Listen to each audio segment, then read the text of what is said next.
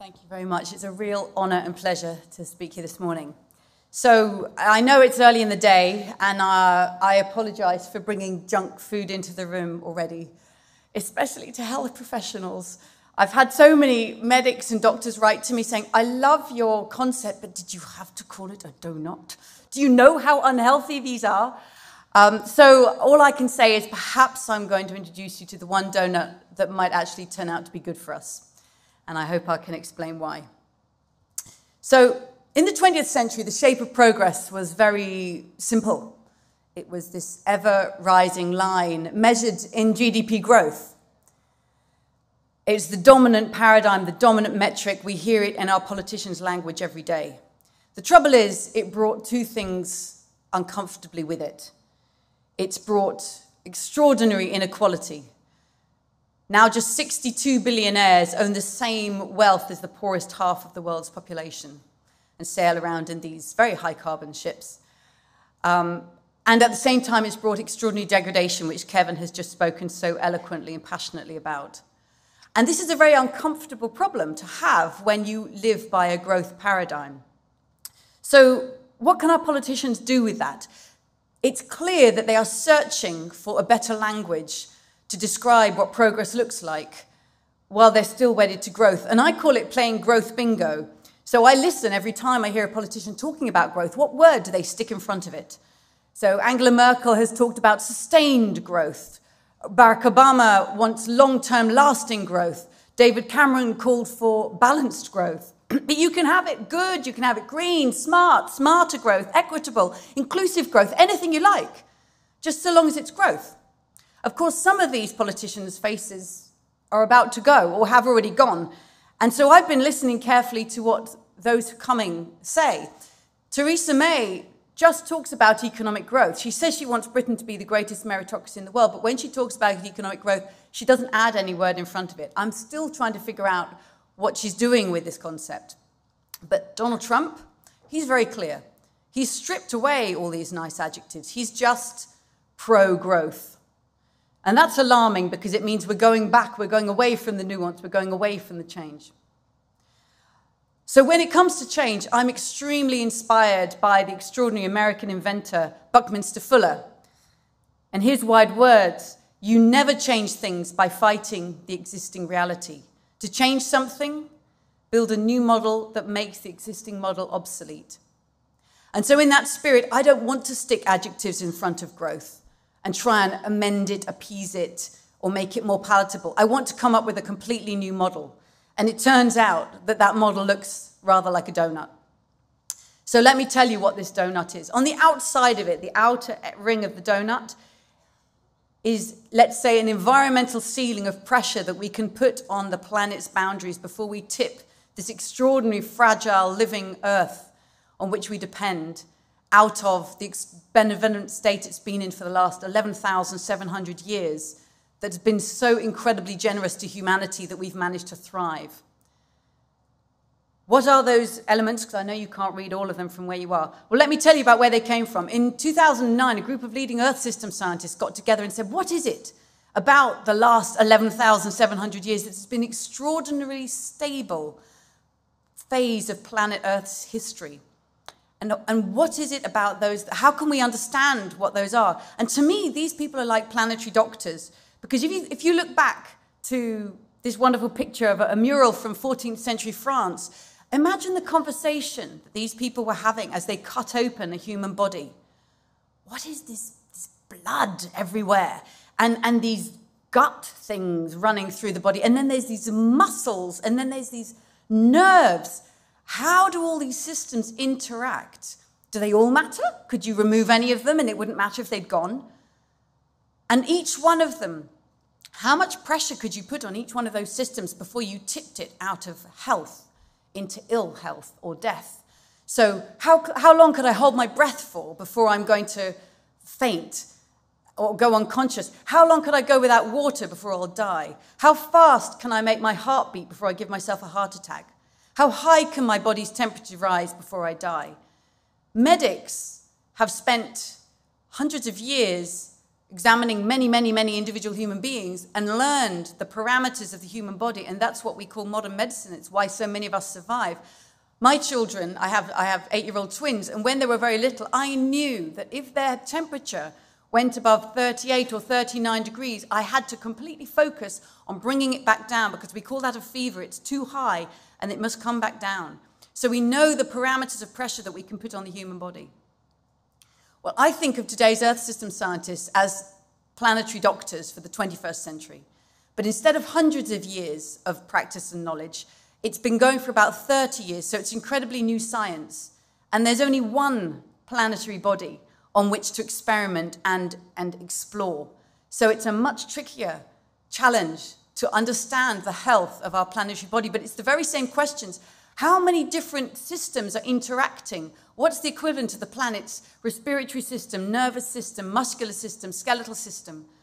And how much pressure can we put on any one of those systems before we kick it out of balance and tip Earth from this benevolent phase of life into ill health for humanity, for sure?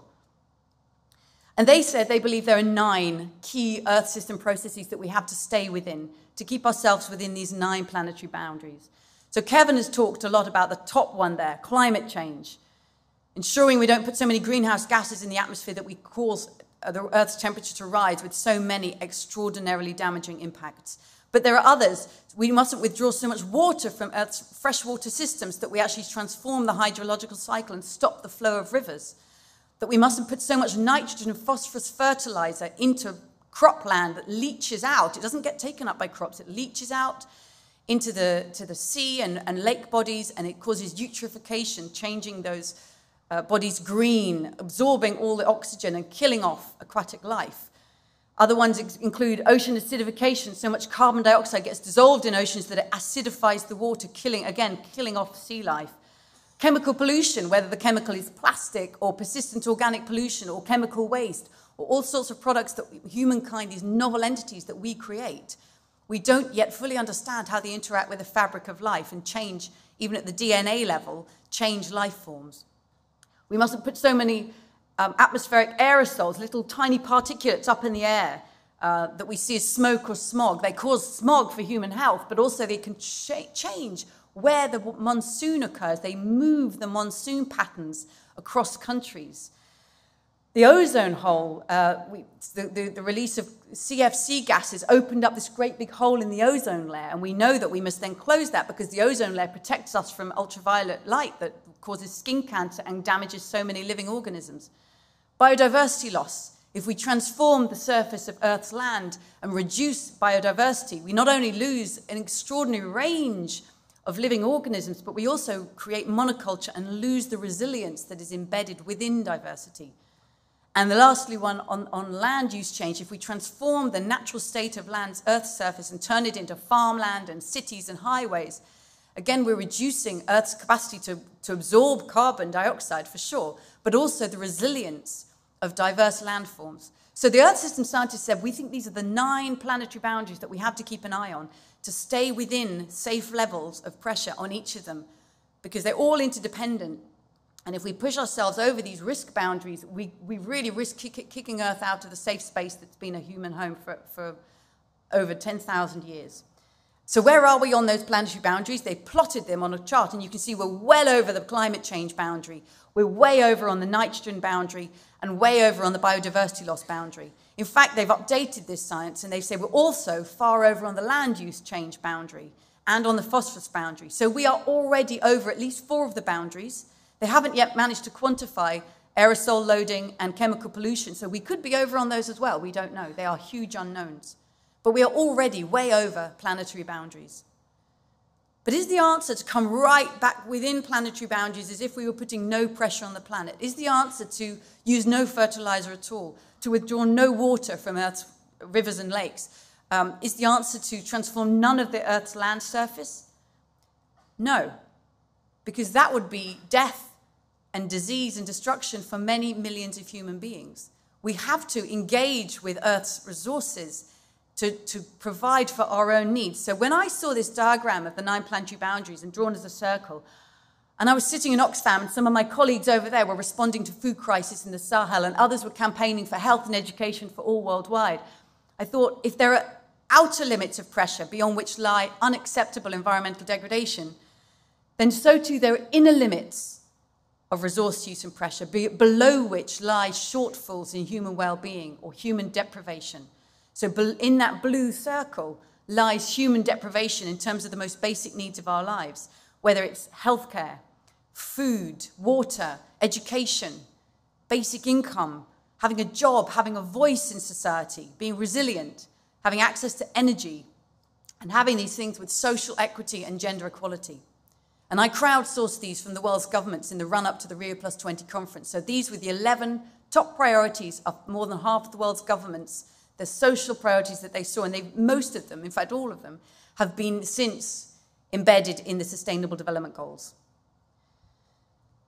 Where are we on those social foundations? Well, if every human being in the world had the resources to meet their human rights, that entire inner circle would go orange.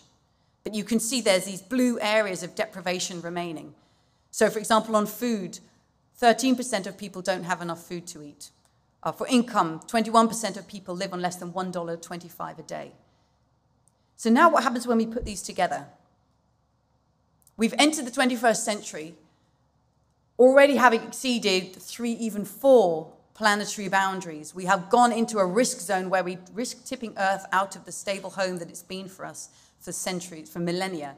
And yet many millions of people worldwide still cannot meet their very most basic needs.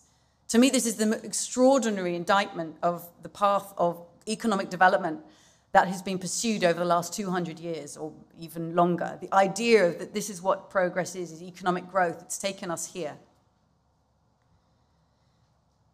To me, this is one way of creating a compass for the 21st century challenge and asking ourselves, can we actually come back into this donut-shaped space, ending human deprivation and environmental degradation at the same time?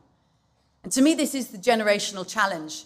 Fiona said, can we balance hope and despair? We can be desperate when we look at the extraordinary overshoot and shortfall. And we can be hopeful when we see a positive vision of a world we want to inhabit. What if we could be the generation, because as Kevin says, we have to be the generation that begins to turn this situation around, that actually starts putting humanity on track for being within the donut rather than pushing ourselves further outside of its safe and just space. So what if each of us put our own lives on a little donut-shaped table and asked ourselves, how does the way that I live impact on humanity's ability to come within this safe and just space between social and planetary boundaries? How does the way that I eat, travel, shop, bank, vote, volunteer, demonstrate, help my neighbors, how do all these ways that I live impact on social and planetary boundaries? What if every company in the world actually drew up its corporate strategy at this donut-shaped table and asked itself, is the way that we're producing product actually undermining people's human rights and pushing the planet over planetary boundaries? Or can we transform who we are as a business and what we produce and how we produce it and what we stand for so that the core practice of our business is actually helping to bring humanity into this safe and just space? There are companies today that are taking on that challenge and trying to transform their business. What if you were sitting around this table as a set of healthcare professionals asking yourselves, how could we create a healthcare system that brings humanity into this space that meets the health needs, but also the rights, the voice, the resilience, the gender equity, the social equity needs of everybody within social and planetary boundaries? What kind of healthcare system would do that? What if every urban designer, every planner building the cities of the future, because there are going to be many more, had a donut-shaped diagram on the table as a compass, as a vision for the city they wanted to build? Well, I know if that sounds ridiculous. The interesting thing is that there are people doing this right now. I was contacted by a group of urban planners in Kokstad, which is the fastest growing town in KwaZulu-Natal in South Africa. And they said, we love this donut diagram. We took it in 2012. The municipality of our town worked together with the local youth, and we drew up a vision for our town, for what we want, for how it's going to provide for everybody's needs within planetary boundaries. And the best thing that they did, I'm not sure if you could see it on the screen, but under the social foundation, they added one extra dimension, which was fun. They said, we're gonna live within social planetary boundaries. We've got to have fun while we do it. So there's the hope. But also, it's not just happening in South Africa. In Sweden, some designers contacted me, and they're designing and building a new urban suburb of Stockholm, about 15 minutes by train, called Kimlinga. And they said, we love this donut, and we are setting out to design the most sustainable city districts in the world. We want Kimlinga to be the first one, but we want to replicate this worldwide. So again, taking a positive vision of social and planetary integrity and saying, how can we redesign the world around this? So there's a vision, but what would it actually take to bring ourselves into this space? For me, one of the key questions we need to be asking, Kevin started asking it this morning, what key factors shape humanity's ability to move into this safe and just space? And I'm going to give you 1 minute to talk to the person nearest you, next to you, come up with some big ideas, and Kevin's already given you plenty of clues. Come up with some big ideas. Most of them can be expressed in just one word of what you think it takes to bring us into this safe and just space. So you've got 1 minute right now, and then I'm going to ask you for the answers. Go. But I'm going to go round with my hands, and as my fingers come past you, if you want to shout out a word, shout it out. So I'm just going to collect words as I go around. Here we go. Education. Vegetables. Legislation. Waste. Responsibility. Public transport. Nature. Collapse. What was that? Beef less. Talk to the lady about vegetables. Let's keep going. Literature. Sorry? Climate change fiction. Great. Taxation. Proportional representation. Enough sleep.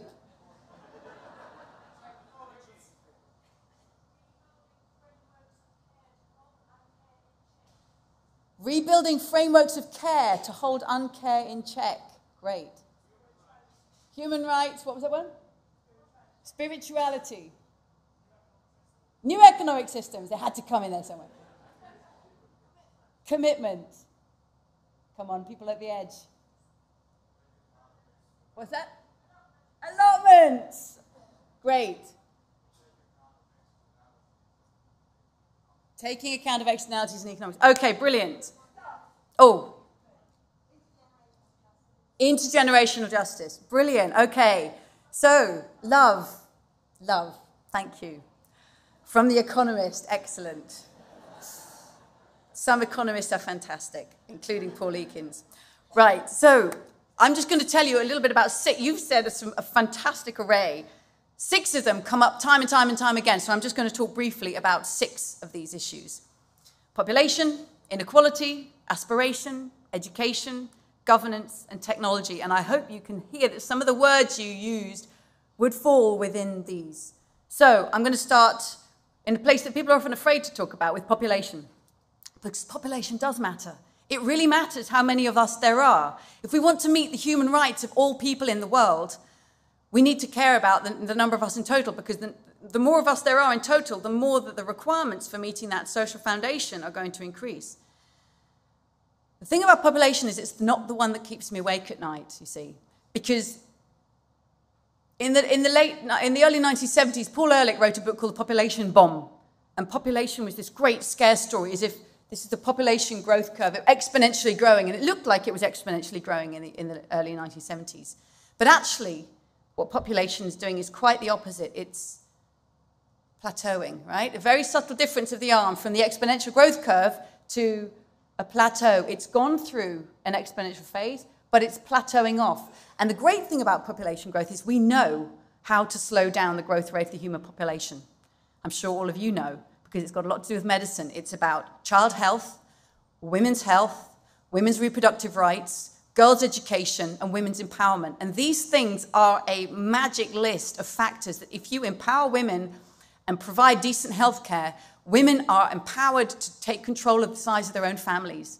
And this is how we slow down and stabilize the growth rate and stabilize the size of the global population. So this is not the one that keeps me awake at night, because there are other things like GDP growth that are still on the exponential curve, and we haven't figured out how to make them plateau. What about inequality? I mentioned that 13% of people in the world don't have enough food to eat. How much would it actually require to give them enough food to eat? It would take 3% of today's global food supply to ensure that everybody had enough food to eat. And that is in light, right? 3%, well, right now, 30 to 50% of food is lost post-harvest, wasted in the supply chain, or scraped off plates in the kitchen. So we're looking for 10% of what's not even being eaten at the moment. This is in one measure of the scale of extraordinary inequality that there is in the world, not just in terms of income, but access to the most basic of resources of food. Kevin already mentioned that 45% of people worldwide, 45% of the world's carbon emissions are produced in the name of just 10% of people. I call them the global carbonistas, and we know we're part of it. Many of us are part of the global carbonistas, living on every continent with a high carbon lifestyle. But also, 1/3 of the world's sustainable nitrogen budget. So if we brought nitrogen use back within what's seen as a sustainable level by planetary boundary scientists, 1/3 of that is used to produce meat and dairy for the EU. So kudos to the woman who wanted a lot vegetables, to the man who said beefless diet, and the person over here called for allotments. The way we eat and the way we eat in high-income countries has a huge impact on global carbon emissions. So, aspiration, I'm going to move on. I've done population and inequality. Aspiration. We have lived through a century that has encouraged consumerism and selfish individualism. It's the PR industry, it's the advertising industry, it's the engine of consumerism that sends us out every Easter and Halloween, and here we go, Christmas, and then it'll be Valentine's Day, and then it'll be, coming around, all these holidays we're encouraged to go out. Black Friday, taking root in this country. Why are we taught to find status in what we buy and what we own? And we need to transform that to finding meaning in community, in experience, and relationships. And that experience, of course, is a picture of people hiking up a mountain. Of course, it also matters how you get there. So you can't fly in a high-carbon flight to go and have a wonderful natural experience. As Kevin is talking about, we need to be consistent in the whole vision of what we're doing. But transforming those aspirations, whether it's for love or for bringing care back in, this is a profound transformation. And we have been put through this century of consumerism, and step out into London, it's all around you. Advertising is everywhere. How on earth are we going to undo the lock-in, the economic lock-in of advertising and consumerism? Technology. There are many, many different technologies you could use. So on the top here, I've got pictures of different suggestions that people have used for combating climate change. You could stick mirrors in space and reflect the sunlight back, or you could stick solar panels on the roof of your house. How about supplying enough food for the world? You could encourage community gardens and enable small groups of farmers to save their own seeds and grow their own food. Or you could grow high-tech biotech food in scientifically controlled laboratories and owned seed by corporate-owned. All of these are possible solutions, but they have very, very different impacts, both on planetary boundaries and on social outcomes, social distribution and social justice in terms of voice, control of technology.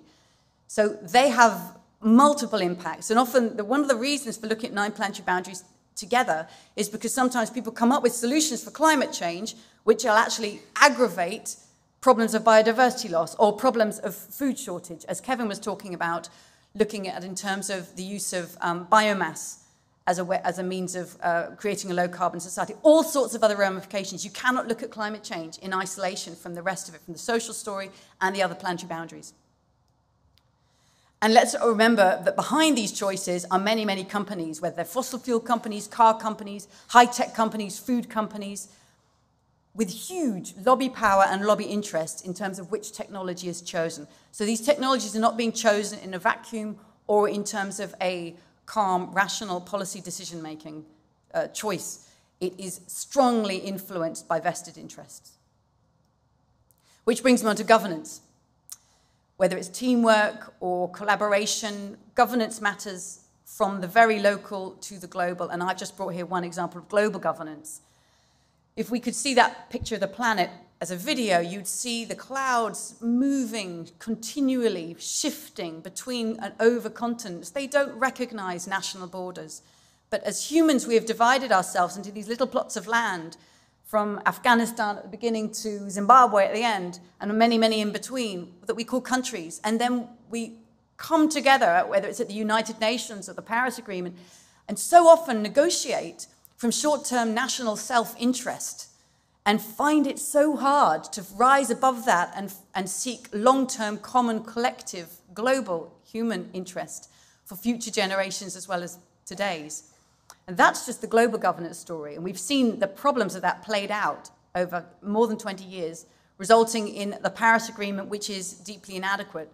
But there's even an agreement there. Many of the other planetary boundaries don't even have an agreement process going on. So from the way you relate to your neighbours across the garden fence, that's part of governance as well. And if we can't do it with our own neighbours across our garden fences, how can we expect the United Nations to do it? So we have to transform the way we govern ourselves from the very, very local to the global. And that brings me lastly to education. And it's one I'm passionate about, particularly about economic education, but all kinds of education. We need to transform the paradigms that we're using to understand the world. So if anyone here has been to an economics lecture, let's imagine if this was an economics lecture. Anybody, what was the first diagram that you would learn in economics? Shout it out. Supply and demand, there you go. You learn the supply and demand curves, right? The little crisscross of the supply and demand lines. It's magic. Kevin had a lovely picture of a magician pulling a rabbit out of a hat. To me, this is economists pulling a rabbit out of a hat, because the first diagram you learn, before anyone even mentioned it, the economy apparently is the market. That is what the economy is, and it's about supply and demand. And apparently the market and prices pull the economy into equilibrium. Well, the equilibrium is just not true at all. The economy does not exist in equilibrium. It's a complex, ever-evolving, shifting system. It's not mechanical. But the economy is not just the market. There's the household economy. All of us came from household economies this morning, and anybody who got kids up today definitely came from a household economy of raising the next generation, feeding, cleaning, washing the dishes. It's reproducing ourselves as labor in the economy. But there's also the role of the state, and there's the role of the commons. So there are many forms of economy, and mainstream economics just takes us straight into the market as if that's all there is. We have to deeply enrich our understanding of what the economy is and what it's for and who we are in it and how it moves. So I wish the first economics lecture didn't begin with supply and demand. I wish it began with the donut and the question, what kind of economy would bring humanity into this space? And that would be a completely different economics degree. And that's from my passion of reinventing education. This is where my passion lies. So I left my job at Oxfam because I wanted to pursue this even more deeply. And I've just spent the last 2 years writing a book. It's called Donut Economics, 7 Ways to Think Like a 21st Century Economist. And as Fiona said at the beginning, I used to be ashamed to call myself an economist. It was such an embarrassing thing to have trained as because it was so inadequate as a way of understanding the world. But I'm reclaiming that word, and I call myself a renegade economist. Because economics means household management. And what could we need more today than planetary household management in the interests of all of its inhabitants? So I want to reclaim the idea of what economics is and what it's for. This book comes out next year, and I very much hope I'll be touring internationally trying to promote the ideas of the book, and I very much hope I'll come across your paths in that process. But let me return to our key factors that shape the donut. I've left one blank, partly because there's always another thing that somebody could say, and there were many, many great ideas here now. I'm going to leave it there blank, and I hope that in the discussion we now have, if you feel there's a burning issue that's not covered by these 6, what should be in that 7th box? Thank you very much.